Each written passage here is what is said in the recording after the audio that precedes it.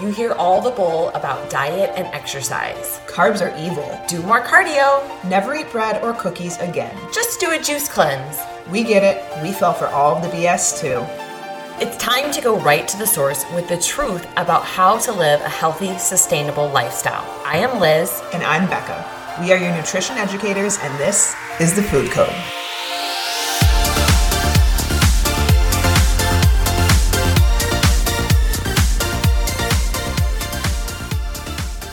Hello and happy Monday. Happy Monday. Food Code. We always start them the same way. It's like Travis, and he's like, welcome back. He's like, I got to stop saying that. But like, what else do you say? I don't know. I mean, like, I guess we could like go into talking right away, but yeah, I don't know. And today's going to be a good one. I like Q&As. Like if you guys have questions, we're happy. Sometimes, honestly, sometimes the questions aren't large enough to like create an entire podcast around them. And so we like the Q&As. It's, you know, you knock out a bunch of them in once and answer a lot of people's questions in one. So if you have questions, like definitely message Liz or I on Instagram. You could email us info@fitmom.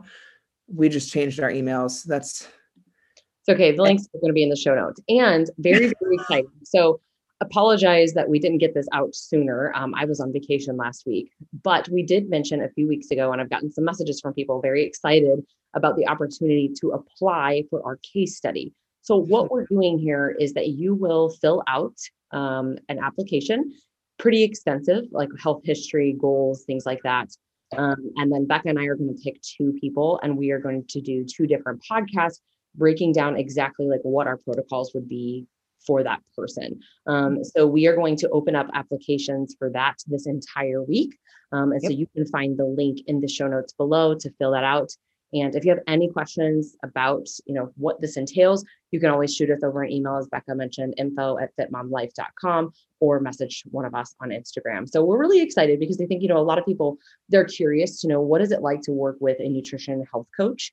And for us, we're holistic health coaches. And so we look at the body much differently than just calories. A lot of people that you see out there are, let's say, glorified macro calculators. That's not what we want to be. We are here to help optimize your health, including your mental health. So go ahead and fill that out, and we will be accepting applications throughout this entire week, and then be doing the podcast towards the end of April. And of course, if you are selected, we will email you and let you know what day that is going to air. Yeah. Absolutely. So let's dive in. We got some Q&A today.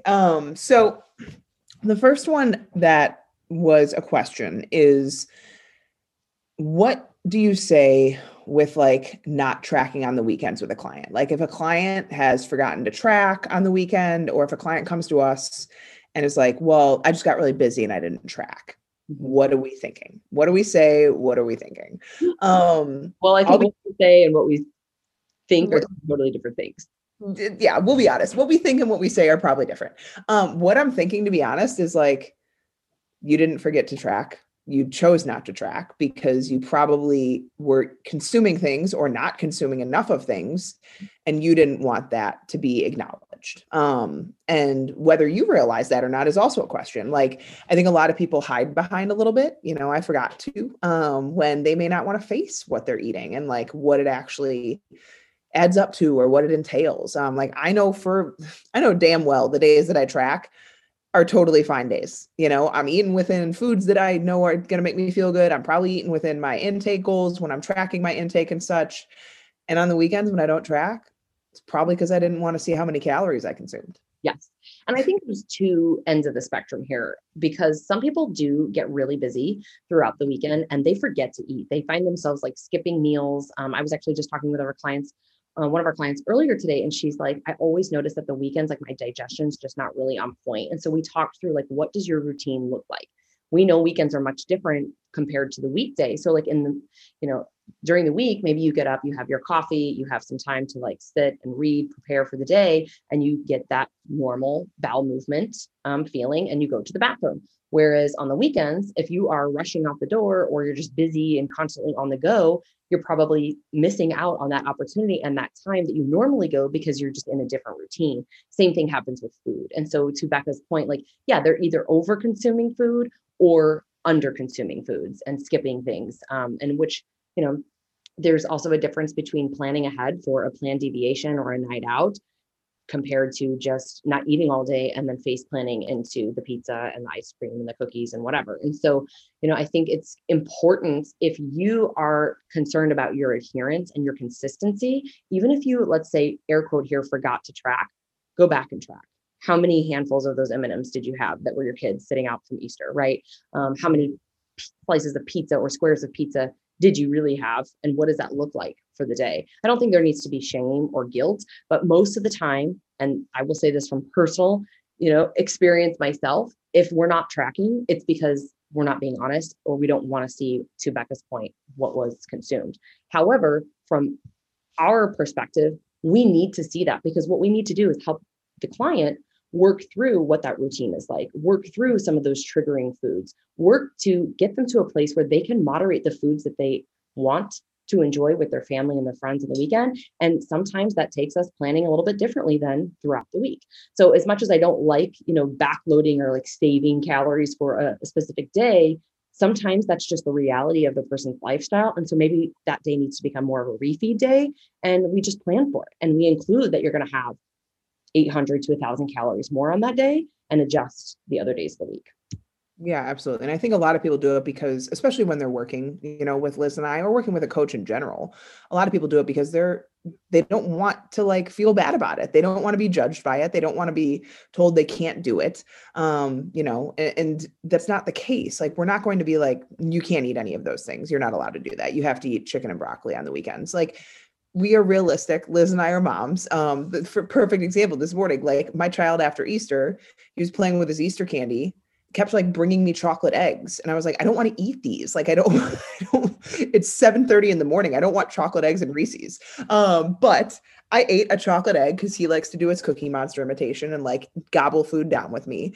And so those are things that like are honest and real. And so when Liz and I know what those foods are, maybe what triggers are, or what things we tend to overconsume, we can work with you on those things. I need to know, are you eating 5,000 calories on the weekend? Or is it just like maybe a little bit more than you're used to eating and we need to just moderate? We need to know both of those things, because then we can work with you in the best way possible to make this a lifestyle that's realistic for you, versus like you feel like you have to hide things, which is never a great place to be. I've been there and it sucks. So when we don't see a client tracking, we know that we can get busy. We also know that most of the time it's because we don't really want to face what it is. So I think that leads perfectly into the next question of like, how do you start to get away from tracking? Yeah. How do you start to eat intuitively? Yeah. I think we've talked about this on other podcasts before, but it really depends upon your experience with tracking and how well you know food. So have you spent some time tracking to learn what is in food, right? To understand that chicken thighs are going to be a little bit higher in fat and more calorie dense than chicken breast or chicken tender. So I think before you get away from tracking, like, you really need to build that dictionary of food in your mind and learn how to build meals in a way that serves you, leaves you feeling good, energized after, your meal, versus being tired and lethargic the rest of the day. So what we have, kind of a rule of thumb in place for our clients when we work to start more intuitive eating is that we kind of just track 4 to 5 days a week. So 1 to 2 days of the week, we're not asking them to track. They could go back and spot track if they wanted, just to kind of see where they landed as they were like eating, more intuitively versus trying to hit specific intake levels. But those 2 days cannot be Saturday and Sunday or Friday and Saturday, right? Like maybe one day during the week where it's like your normal workday routine, and then one weekend day. And then just really focus on being in tune with your body, listening to hunger cues, being mindful of the quality of food, because a lot of times people stop tracking and then all of a sudden more fun foods kind of creep their way back in. And we get it. Like, it happens to all of us at different times, right? Where we just realize like, oh man, I have had, let's say a half a scoop of ice cream every night this week. I don't even really need it, but it's just kind of like built in a routine. And some of these more fun foods have come back into play, or you start going out to eat a little bit more, things like that, when you're not paying such close attention. So that's kind of our rule of thumb is, track 3 to 4 days of the week, or 4 to 5 days of the week, and then take 1 to 2 days and either spot track or just don't track, but they can't both be weekend days. Yeah, absolutely. It needs to be a gradual transition for most people. And it needs to be when you're ready. Like, I think sometimes people get away from tracking when they're sick of it.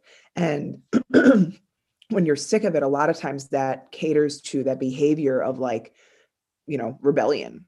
Like I'm sick of tracking. I don't want to track. So I'm going to go off the rails and screw tracking and I'm going to eat whatever I want.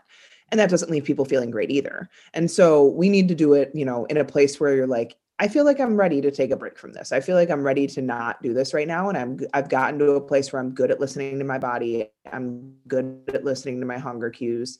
I've been nourishing my body. I haven't come from a place where I've been under consuming consistently. And so that's when we like to kind of implement the non-tracking, is when someone's gotten to a place where like they're pretty happy pretty happy physically with where they're at. Like they're at a good place to kind of maybe take a diet break, which we're going to talk about next, or, they're at a place physically where they're not feeling like they want more change. They don't feel like they need to lose more weight or whatever it is. And then you can get into a more intuitive eating approach that isn't as calculated as maybe a calorie deficit approach might need to be. So the next question, how do you know when you need to take a diet break?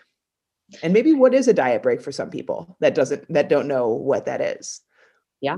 So let's dive into it. I think there's a couple of ways to know when you need to take a diet break. And we have two acronyms that we like. One is HEC, hunger, energy, and cravings. So like, are you hungry all the time or not hungry at all? Is your energy starting to tank? And are you craving a lot of things? That might be a sign that you've been in a deficit for too long.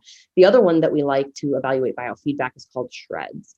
So this is going to be your sleep, hunger, energy, recovery. I'm saying these backwards, digestion, but put them in the order and it comes to shreds. And so again, here is where, like, am I going to bed hungry? Am I waking up in the middle of the night hungry? Am I waking up in the morning hungry? All those signs are probably signs that you need to come out of this deficit that you're in. Again, if your digestion is taking a hit, maybe, you're getting bloated or gassy or constipated and you're just not feeling like things are moving really well, probably need to focus on two things. One is maybe eating a little bit more, but the other piece is also looking at your food quality and evaluating, do I have enough fiber? Am I having enough, vegetables and fruit, things like that?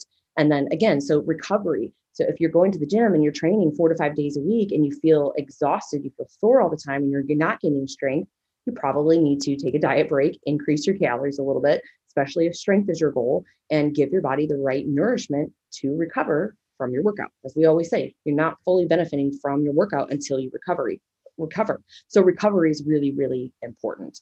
And then sleep and stress. If you're in a really high stress time, again, talking with one of our clients today, she's had a super, super stressful week.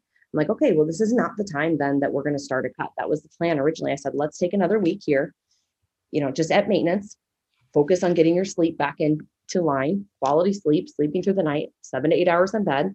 And then next week, let's set yourself up to go into your cut, but you're going to need to take some time over the weekend to plan and prepare so you can do it successfully without becoming more stressed out, right? Just because now you're stressed, but you've got to stress with the calorie deficit. So you've got to kind of pay attention to all of these different things. And then just as far as like knowing what a diet break is, it's essentially not being in a calorie deficit. Yeah, absolutely. It's, and I think this is especially for people that just aren't at a place that they want to be yet and think that they need to diet until they get there. Someone that wants to lose 40 pounds, someone that wants to lose 50 pounds, heck, 100 pounds, like you cannot get there straight through. You need to take breaks. You need to go through phases where you are coming out of that calorie deficit and giving your body energy again, because there is adaptation that will start to happen. Studies even show adaptation happens as fast as 7 to 14 days into a calorie deficit and dieting. And so for those of us that can't remember the last time we took a break from diet, like an intentional break from dieting that is actually eating more, but not eating more of just pizza and wine and cupcakes and Oreos, and like eating more of good, nutritious, whole foods, that is what a true diet break is. Like it is intentionally eating enough to support your body, not starving the body, even if you aren't where you want to be yet. And that's where we, ding, ding, ding, don't get the ups and downs of weight when we come in and out of diets. We actually probably get, for most people, okay, maybe you lose 10 pounds. Notice that you stopped losing weight. Maybe you're starting to like plateau. Maybe you're starting to feel off. This is when you need a diet break. You take intake up gradually to a higher place. Maybe you gain a pound. maybe you gain a pound of a little bit of water weight, and then, it levels out, but you don't feel any differently. You take a diet break for, who knows, 2, 4, 6 months. And then you try to go back into a calorie deficit. Now your body responds, versus you lose 10 pounds, you go off the diet because it's not working and you're frustrated. You eat all the things, you gain the 10 pounds back. The diet breaks are what help us reach our goals long-term without having these crazy up and down swings. So that is when I think they're extremely important for people that are chronic dieters and are just, running their body into the ground doing it. Yep. All right, let's dive on to the next one. What are your favorite lifting shoes? So I got this message last week because I've been doing some powerlifting prep and got some new shoes. So somebody was asking me, like, what are those and what are your favorites? So I know Becca wears some similar to mine, but I have a few different ones. I actually wear different shoes for different lifts. Haven't always done this, but I like a flat sole. So one of my favorites, just like in training in general, whether I was doing strength or conditioning, I like the Metcons, the Nike Metcons. Those are kind of my like all-star shoe, I guess. Mm-hmm. And then recently I just got a pair of lifters that my sister actually sent me. And those are Innovates. I'm kind of torn. I'll be honest. I don't know that I love them on squats. I like them on bench press for sure, because I just feel more stable, but I'm working on them with my squats. I'm just not sold that I think I need them for squatting. Yeah. Well, you're mobile. When I used to train a lot and Olympic lift a lot, I was doing Nike Romaleos, which are similar to the Innovate lifters that Liz had. But I would say they're a little bit wider. They're a little bit heavier in nature. The Innovates are meant to be light because I believe they were designed with CrossFitters in mind, because a lot of CrossFitters would wear weightlifting shoes in a workout paired with things like rowing, box jumps, stuff like that. And so those are hard to do in Olympic lifting shoes. I don't recommend doing this. If you're going to be in a CrossFit workout, don't wear lifters. Like, lifters are for lifting. They tried to kind of cross that border, I think. And I used to have the Innovates as well. They weren't my favorite. I did the Romaleos when I was like strictly Olympic lifting. I like Metcons. I'm a Nike girl. I've always liked Nike. I do also like the Reebok Nanos. They're pretty comfortable, especially the later versions. I like those a lot for just like all around lifting, deadlifts, CrossFit style workouts, running, stuff like that. So if you're running long distances, I know we're talking lifting shoes here, but if you're running long distances, you need to get a pair of running shoes like fitted for you so that you're not ending up with overuse injuries. But yeah, I usually use, if I'm lifting, like lifting, big style, I'm doing Romaleos, Nike Romaleos. And if I'm doing normal, just like general conditioning or strength training, I'm wearing either the Reebok Nanos or the Nike Metcons, just because they're flatter. They allow for more of like a, true grip. All right. Mobility apps. So we have a lot of clients that we've been recommending this to, and a lot of people out there probably know it. Stretching and mobility is important, especially as we age. I feel like when I was like 22 years old, I totally used to be that, walk into the gym, touch my toes 10 times, swing my arms over my head a couple times, and like I could go lift 90%. Like, I was basically PRing. Now, to be able to like move into full range of motion, I have to take at least like 10 to 15 minutes stretching before I work out. It is necessary. And then after workout, so I don't end up, super tight sitting in a chair all day on Zoom meetings, I usually have to stretch after my workouts as well. Yeah. It's just smart to do, to be honest, especially if you are pushing yourself, like you need that recovery. So we like ROMWAD, ROMWAD stands for range of motion, workout of the day. I like their stuff. I will say, I also really like the, oh my gosh, I'm losing it. The biking app, the Peloton, Yes. mobility. I'm like envisioning my concept. I don't know what you're talking about. I can't help you here. I'm looking out at my concept too, by trying to think of Peloton. So the Peloton mobility app, or mobility on the Peloton app, is also really good. So, I think On It is another really, really great mobility program. If you just look up their YouTube channel, they've got a lot of really good things on there as well. So, all right, let's dive into another one. And this is very, very common. We see this and hear this all the time. So if I overeat one day, should I underconsume the next day? No, not necessarily. Here's what I usually tell people is, if you're trying to underconsume to like counterbalance or, punish yourself in a way of over consuming the day before, don't do it for that sense. If you truly aren't hungry, like, to be honest, if you overconsumed, you ate more calories than your body needed. So it's very natural and normal for you to not be as hungry the next day. And if that is the case, Liz and I are not going to tell our clients to like push food just to get calories in, because our body, guys, does not work on a day-to-day sense. It works on averages across weeks, across months. And that's why consistency is so important. And so if you overate by 500, 700, 800, 1,000 calories, okay, fine. Like, I'm sure that will balance out as long as you're not consistently doing that over and over again. And so if you did overconsume, though, Liz and I tend to recommend just picking foods that are a little bit less inflammatory in nature, which we're going to touch on really briefly at the end here with another question. But like, we usually talk about, we like the Whole30 in an aspect, like in a certain aspect of it, kind of in its own tunnel. This is when I usually, if I overconsume and I feel bloated, I feel just like, kind of just like stuffed the next day still, I just drink more water and I eat foods that are not processed, and I eat foods that are like more whole, natural, unprocessed foods, because I know that my body tends to function really well off of those. So that's what I usually do with, if I've overconsumed and I'm feeling a little fluffy and like bloated. 100%. Just think about not having labels, right? Like the ingredient of the food is the ingredient. It's a one ingredient food. So 100%. And then the only other thing that I personally do, and I know Becca does this too, is I just go for a little bit longer walk the next day. Like I just move a little bit more.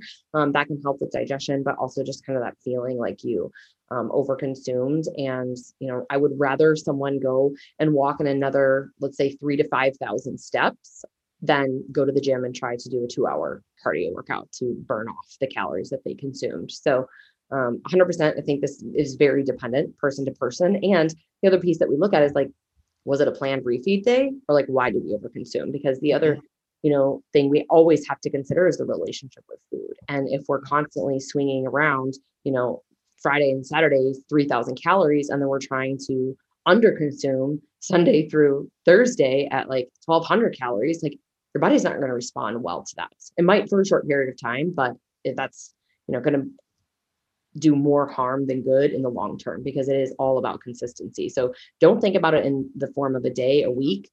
Think of it in more like weeks or months, and what your consistency like throughout the month. So, okay, the next one, and this is, kind of perfect for what we were just touching on, is, should I go gluten-free or dairy-free? And I've had a lot of people reach out to me lately asking like, what are some of my favorite products, just from things that I post on Instagram, because I am doing no gluten, no dairy because of my Hashimoto's.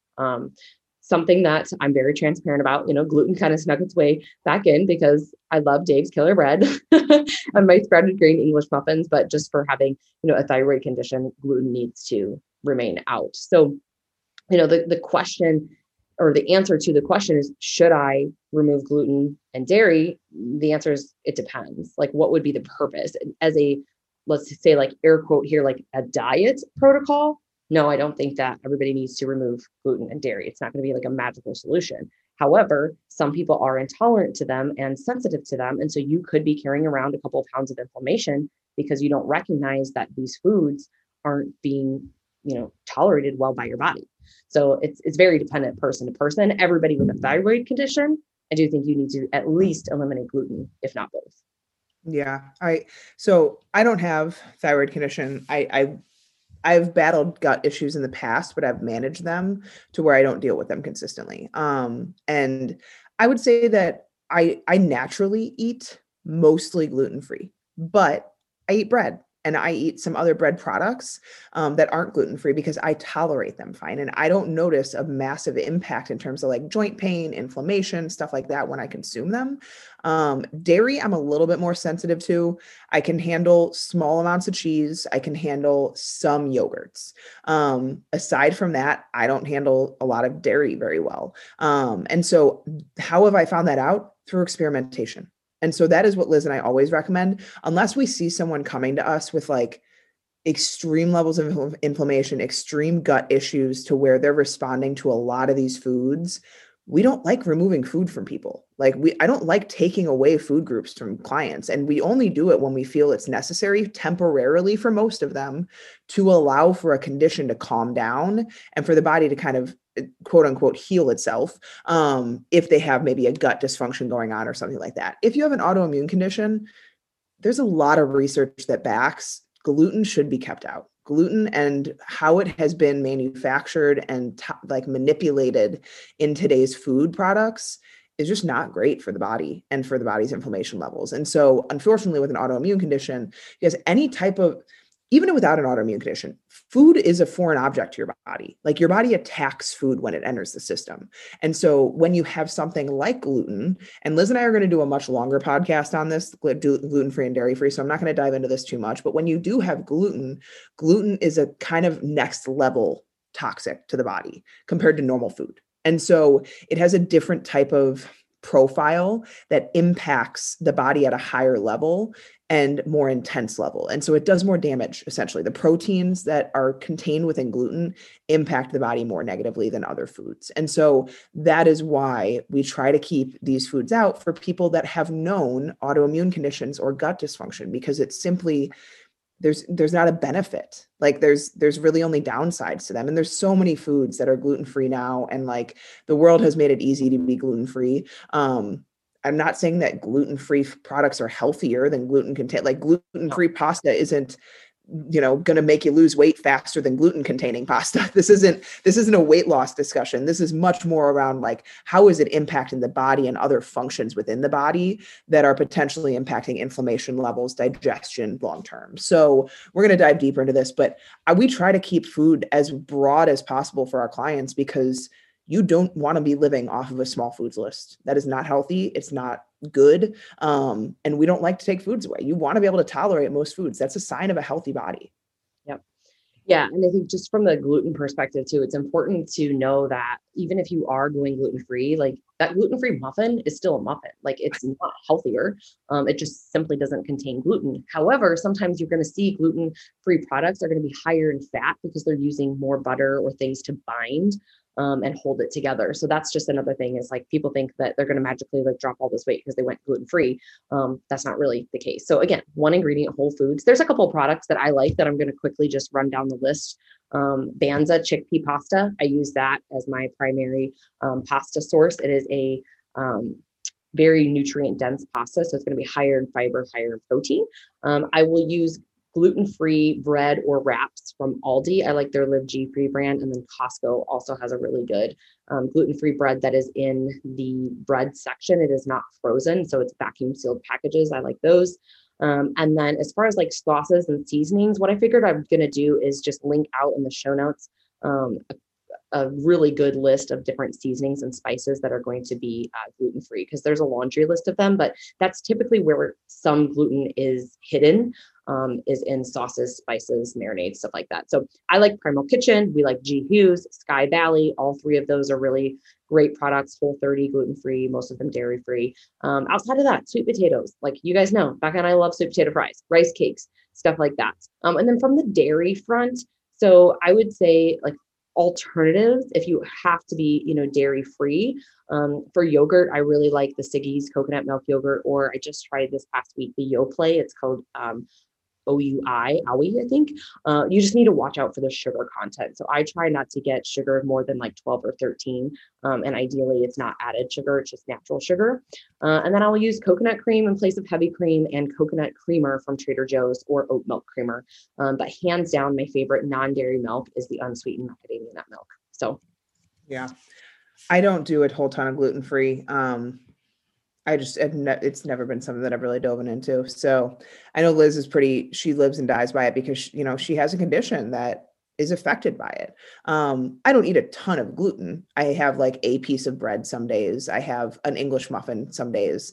But for the most part, when you eat whole unprocessed foods, you're eating gluten-free. It's pretty much like when you're eating fruits, vegetables, lean proteins, nuts, seeds, healthy fats, all that stuff, potatoes, like you're eating gluten-free. So I don't consider myself gluten-free, but I just kind of naturally fall into that. But yeah, there's a ton of products out there that are great. So at the end of the day, you got to experiment with your own body. Like I always tell people, experiment, take 14 days, 21 days, remove gluten, see if you feel any better. Like, see if maybe it isn't just the gluten, but maybe like the types of foods you're eating, the processed foods. Same thing with dairy, and then reintroduce slowly and see, what gluten containing products seem to bother you the most, what symptoms seem to come back. So always experiment with your body. Never just take random advice from people. You have to know what's right for your body because everyone's body's different. Everyone's body needs different things. So hopefully this was helpful, guys. Again, if you have questions that you would love us to answer in this fashion on the podcast, if you liked this kind of podcast, where it was kind of like a rapid fire, lots of information, please let us know. We love to do things that you guys like to hear. So hope you have an amazing Monday. It's going to be an awesome week. I always say it's a great day to have a great day, right? Happy Monday. Monday. Have a good day. Thank you all so much for being here. If you've enjoyed this podcast, the best thing that you could do for us as a gift to us would be to take a screenshot and share it on Instagram, tag us, share it on Facebook, whatever platform that you listen, or just tell a friend, invite a friend to listen to this podcast. The more that you can kind of share with word of mouth, the more people that we can touch throughout the world. And leave us a 5-star rating and review on iTunes as this helps us grow and reach others. So if you have any questions, feel free to shoot us a DM or an email and we will talk to you soon. Have a great day.